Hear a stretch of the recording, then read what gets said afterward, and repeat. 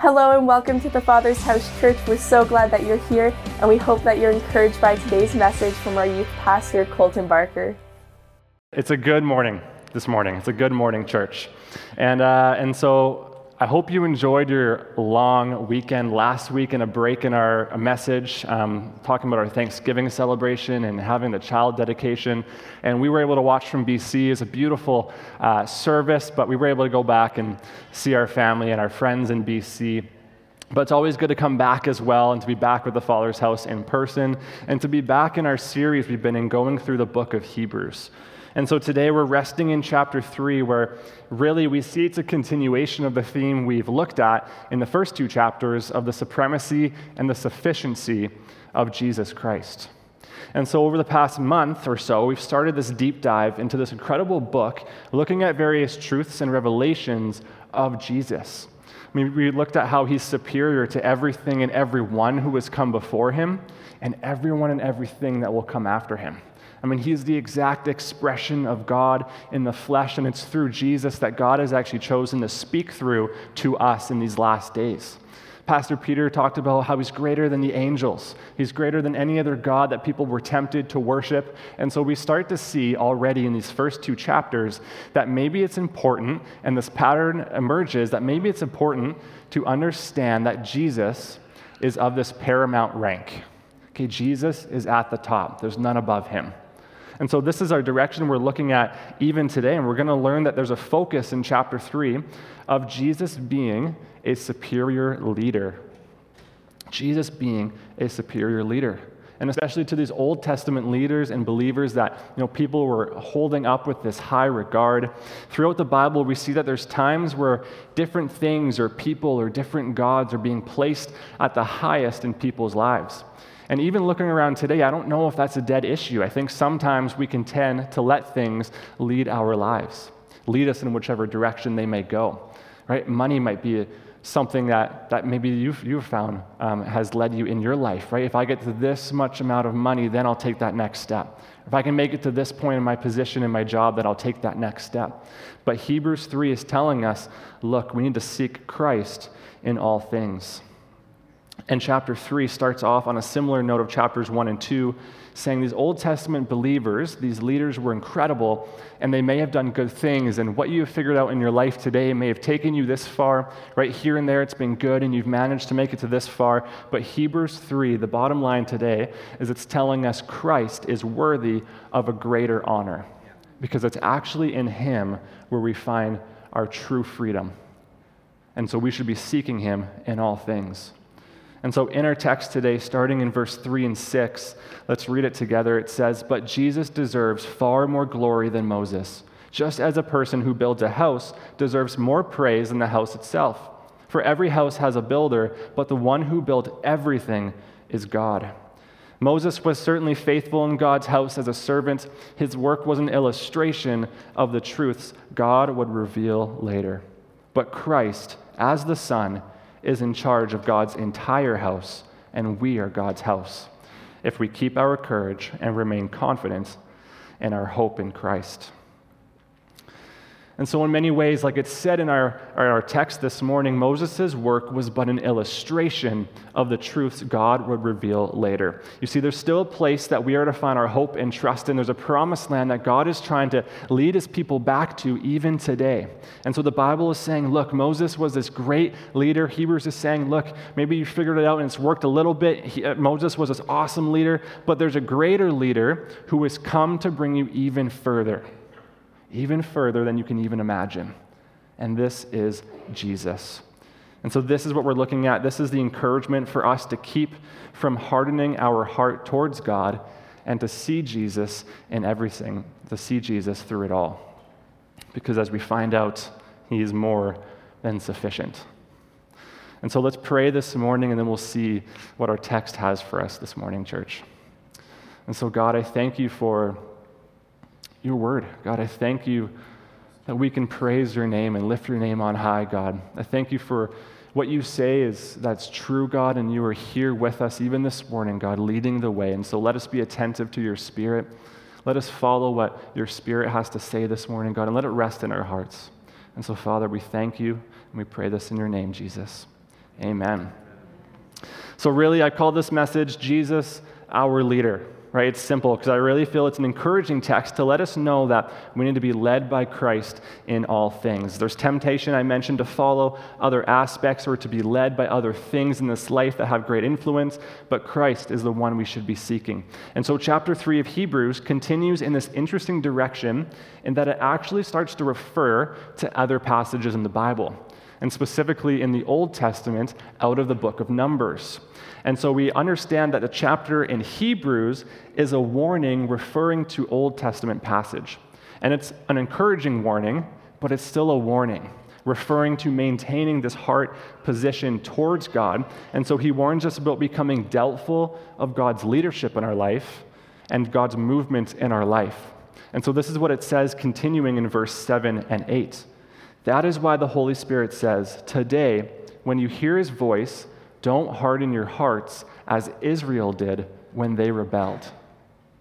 So today, when you hear God's voice, don't harden your hearts as Israel did when they rebelled. And so what does this mean for us today? Well, I think looking back on the Israelites, it lays out 3 ways that hardens our hearts towards God. So looking at their story, looking at their journey, I believe there's 3 ways that the Bible shows us that we harden our hearts, whether intentional or unintentional. And so it's important to understand the Israelites were people who were under captivity in Egypt, working as slaves, but God, using this man named Moses, delivers them out of Egypt to return them to the land of Canaan and restoring this nation. And so God had led the Israelites out of slavery through the wilderness up to the very edge of the promised land. We see on their journey that God had protected them, had fed them, had provided for them, had fulfilled every single promise, and he brought them up to the edge of the promised land. And when it came time to take that step, the people refused. After witnessing all the miracles of God, being led by cloud by day and fire by night, why did the people refuse? Well, Hebrews lays it out pretty clearly. They had hardened their hearts. Or in other words, they had stopped trusting in God. And in chapters 13 and 14 of Numbers, we're shown how this process comes about in the actions that they take. And so we understand that this group of people reached the point of Kadesh, which is just outside of Canaan, the promised land, and they send in 12 spies to assess the land. So the land that they're going into to see its strengths and defenses, and they send in 12 people to explore the land for 40 days. And their job is to then come back and report what they had seen. And so this is what we understand from the report in Numbers 13, verse 27 and 28. It says, "We entered the land you sent us to explore, and it is indeed a bountiful country, a land flowing from with milk and honey. Here is the kind of fruit it produces, but the people living there are powerful. And their towns are large and fortified. We even saw giants there." And it's in this passage that we start to understand how they start to turn from God's direction. And so what's the first way that we harden our hearts that I believe is shown in the Israelite story here? Well, the first one, stop believing in God's movement. They stopped believing in God's movement. Even after their entire journey and witnessing the miracles of God. I mean, this is the same group that had walked through a parted Red Sea, had it closed back up on his enemies, and when they get to this point, the Bible says they see the giants and they start to see themselves as too small. Suddenly, this is too big for them. They stop believing in God's movement and his ability to move ahead of them and within them. And they start saying this to one another in verse 31 to 33. We can't go up against them. They're stronger than we are. All the people we saw were huge. We even saw giants there, the descendants of Anak. Next to them, we felt like grasshoppers, and that's what they thought too. They're too big. God had brought them to the very edge, but yet this was too much. They stopped trusting in God once they saw the threat that was in front of them. And when you stop believing in God's movements, well, then you're forced to only see from one perspective. You're forced to only see from what's in front of us physically. And the book of Numbers uses this word a lot in that passage. You know, they saw the giants. They saw that they were huge. They saw the people there and the strengths and the defenses. And that word saw in the Bible, if you look at the translation of how it's used in the Bible, it actually stems from a Hebrew word meaning to advise oneself. And so they saw the giants. They began to advise oneself. And Pastor Peter mentioned a couple weeks ago, we're not very good managers of people, even ourselves sometimes. Right? He said, he came home from work one day and his shirt was completely inside out, backwards. It was like, how did we even manage to do that? But sometimes as people, we have a hard time managing ourselves. And so when we look from our own perspective, when we see with our own eyes, sometimes we run into trouble when we try to advise only ourselves, right? And that root word, if you look in the Bible, if you look in Scripture, it actually comes up in different moments as well. Eve saw the apple on the tree. Elijah saw the threat that was coming towards him and fled and hid for his life.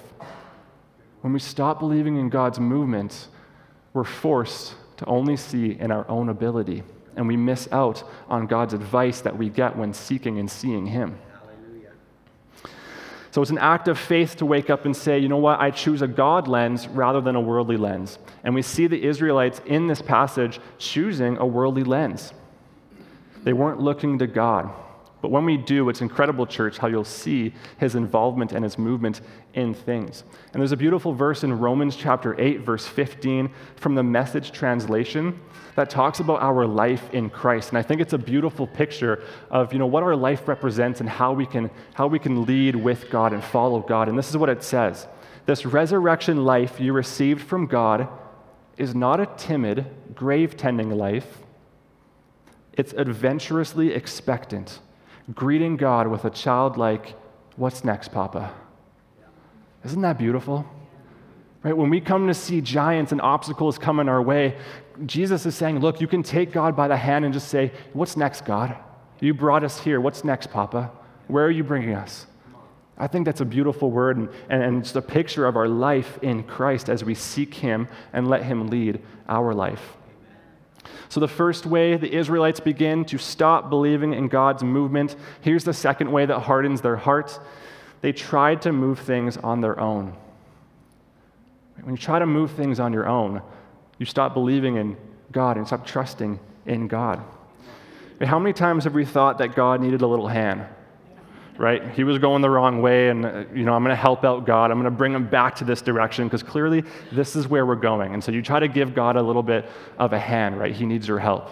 Sometimes I feel like we can do this, and we understand that the Israelites, when they stop believing in His movement, they start to lose the plot a little bit, and they stop trusting in the direction and the journey that they've been going on. And this is what they say in verse 3 and 4 in Numbers chapter 14. "Why is the Lord taking us to this country only to have us die in battle? Our wives and our little ones will be carried off as plunder. Wouldn't it be better for us to return to Egypt?" So they plotted among themselves, let's choose a new leader and let's go back to Egypt. Let's go back into captivity and into slavery. So when they stop believing in God's movement, they try to move things on their own. We're going to have a new leader, and we're going to head back. And sometimes I think that we can do this too. And in preparing this message, I was reminded of a time when I was in high school when I was trying to find this natural rock slide.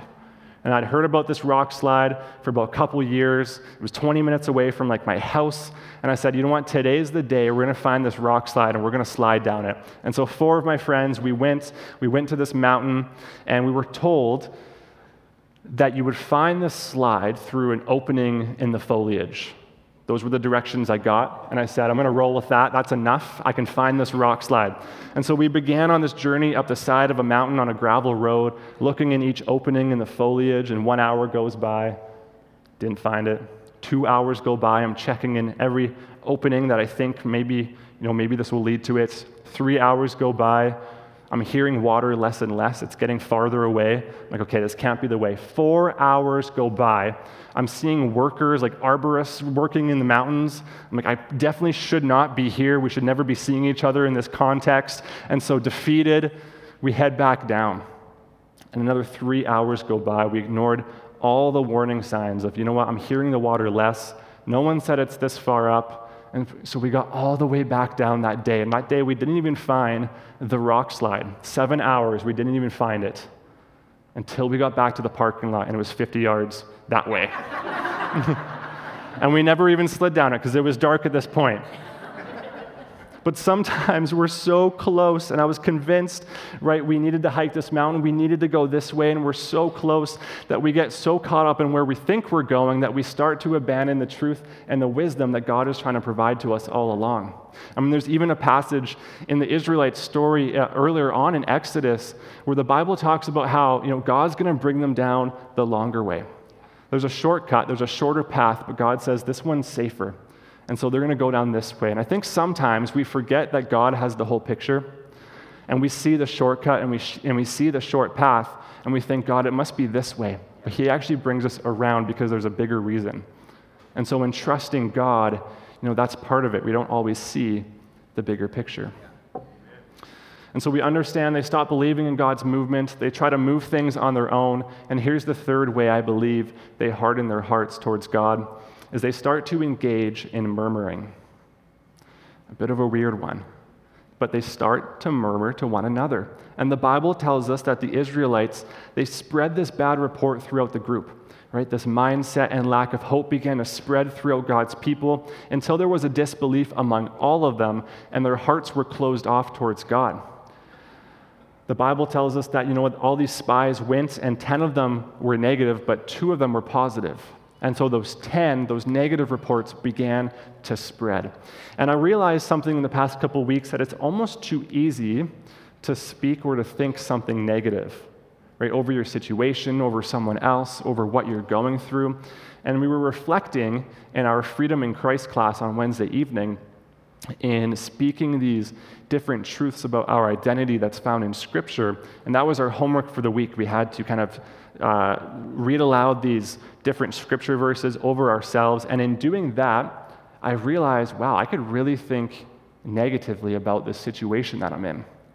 It was in seeking out God's truth and Scripture that I realized this negativity in my life. I mean, I'm driving to school, and it's an hour long, and I'm stuck in traffic, and it's like, wow, I really hate driving to school right now.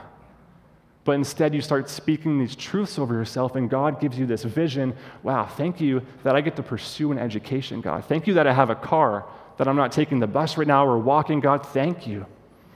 And so what the Bible's saying is that this kind of talk, this negativity or murmuring gets us really nowhere. It's kind of like entering into a roundabout and you never exit.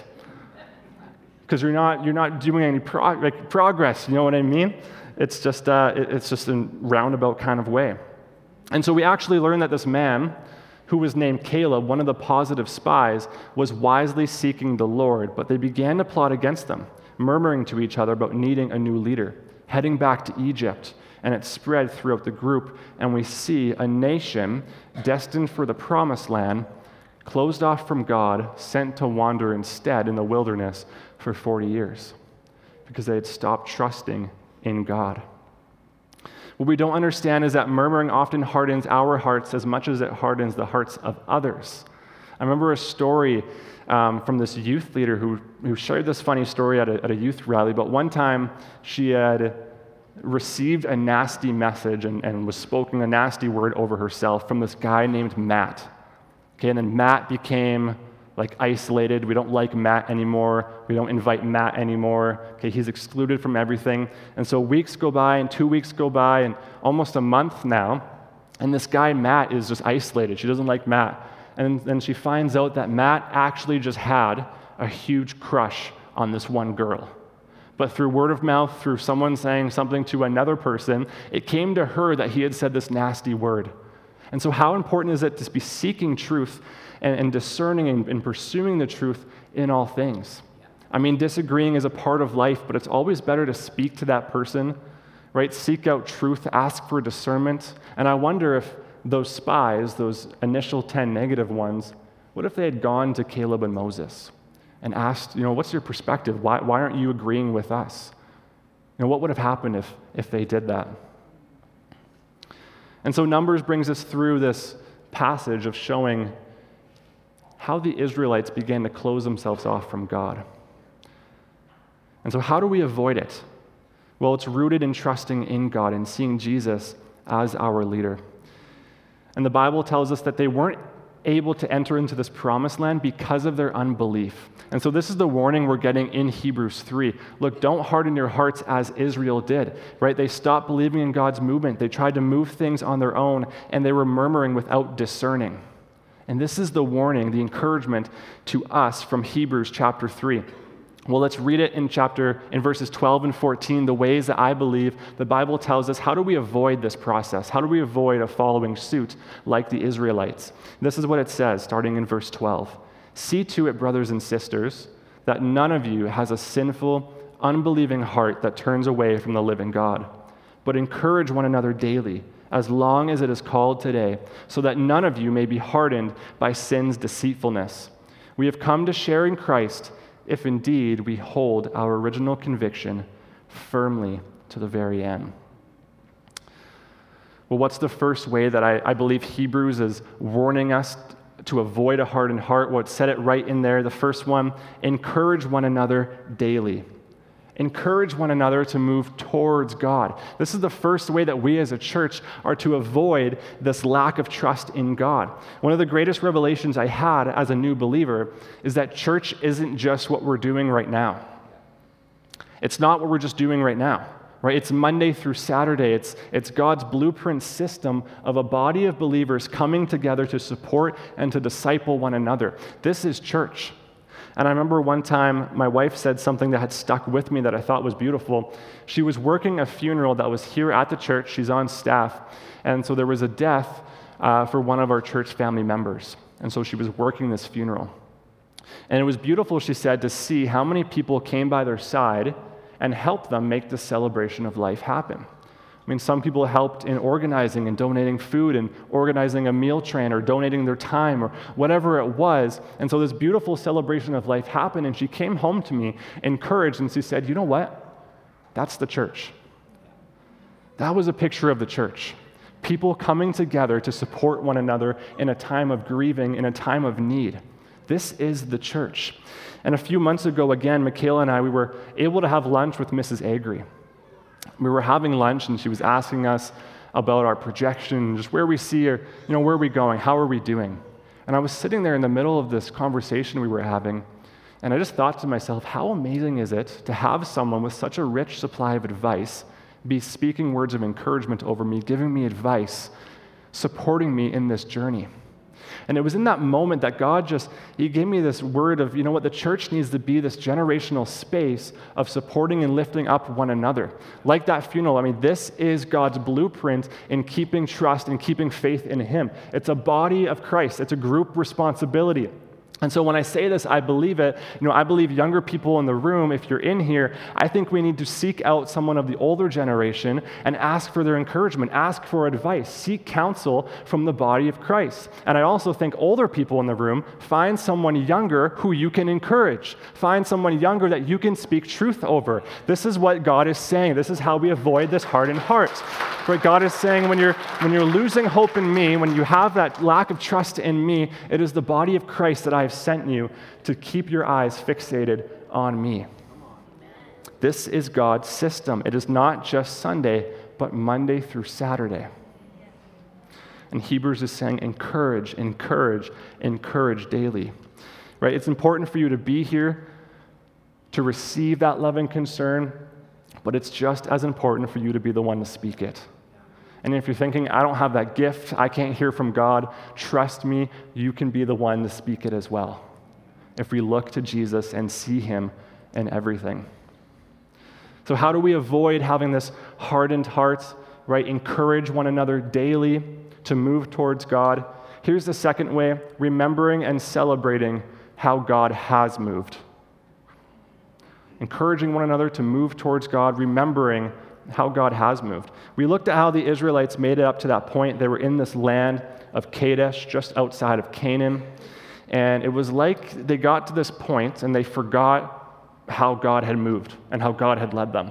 Right? After seeing all these miracles, they get to this point and it's like, well, we're stuck. God, they're too big. They can't move. Right? They had a little bit of short-term memory loss, I think. And so they made to this point and they stopped remembering how God had led them by cloud by day, by fire by night. But the Bible tells us that, look, God is still leading His people today. And He actually gives us the Holy Spirit to do so. And I was reminded of a time when the Holy Spirit had spoke to me so clearly that it actually encouraged me in remembering this moment in dealing with a fear that I was going through later on.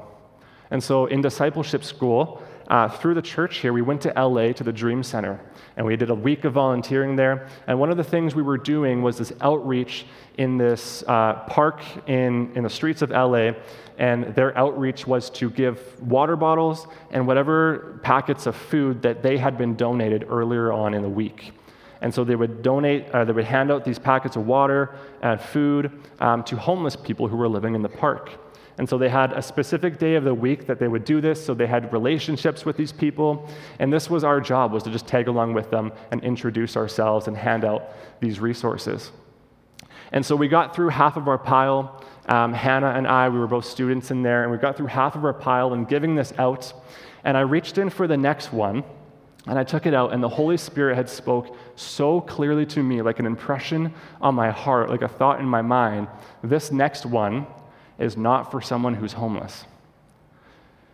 And I began to do the second point. I began to go my own way, thinking, you know what, God, this is so backwards from what we're doing. This is so wrong. We're supposed to give this out to people who are living on the streets, yet this one is not meant for someone who's homeless.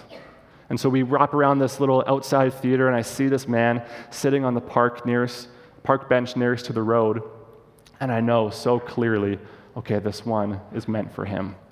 And so we introduce ourselves, and we have this amazing 40-minute chat. I get to hear his story. He gets to hear my story. We invite him to church. He was, in fact, not homeless, but he was a lost person who left his family, sold all of his things, and sort of living this nomad life. And we were able to invite him to church.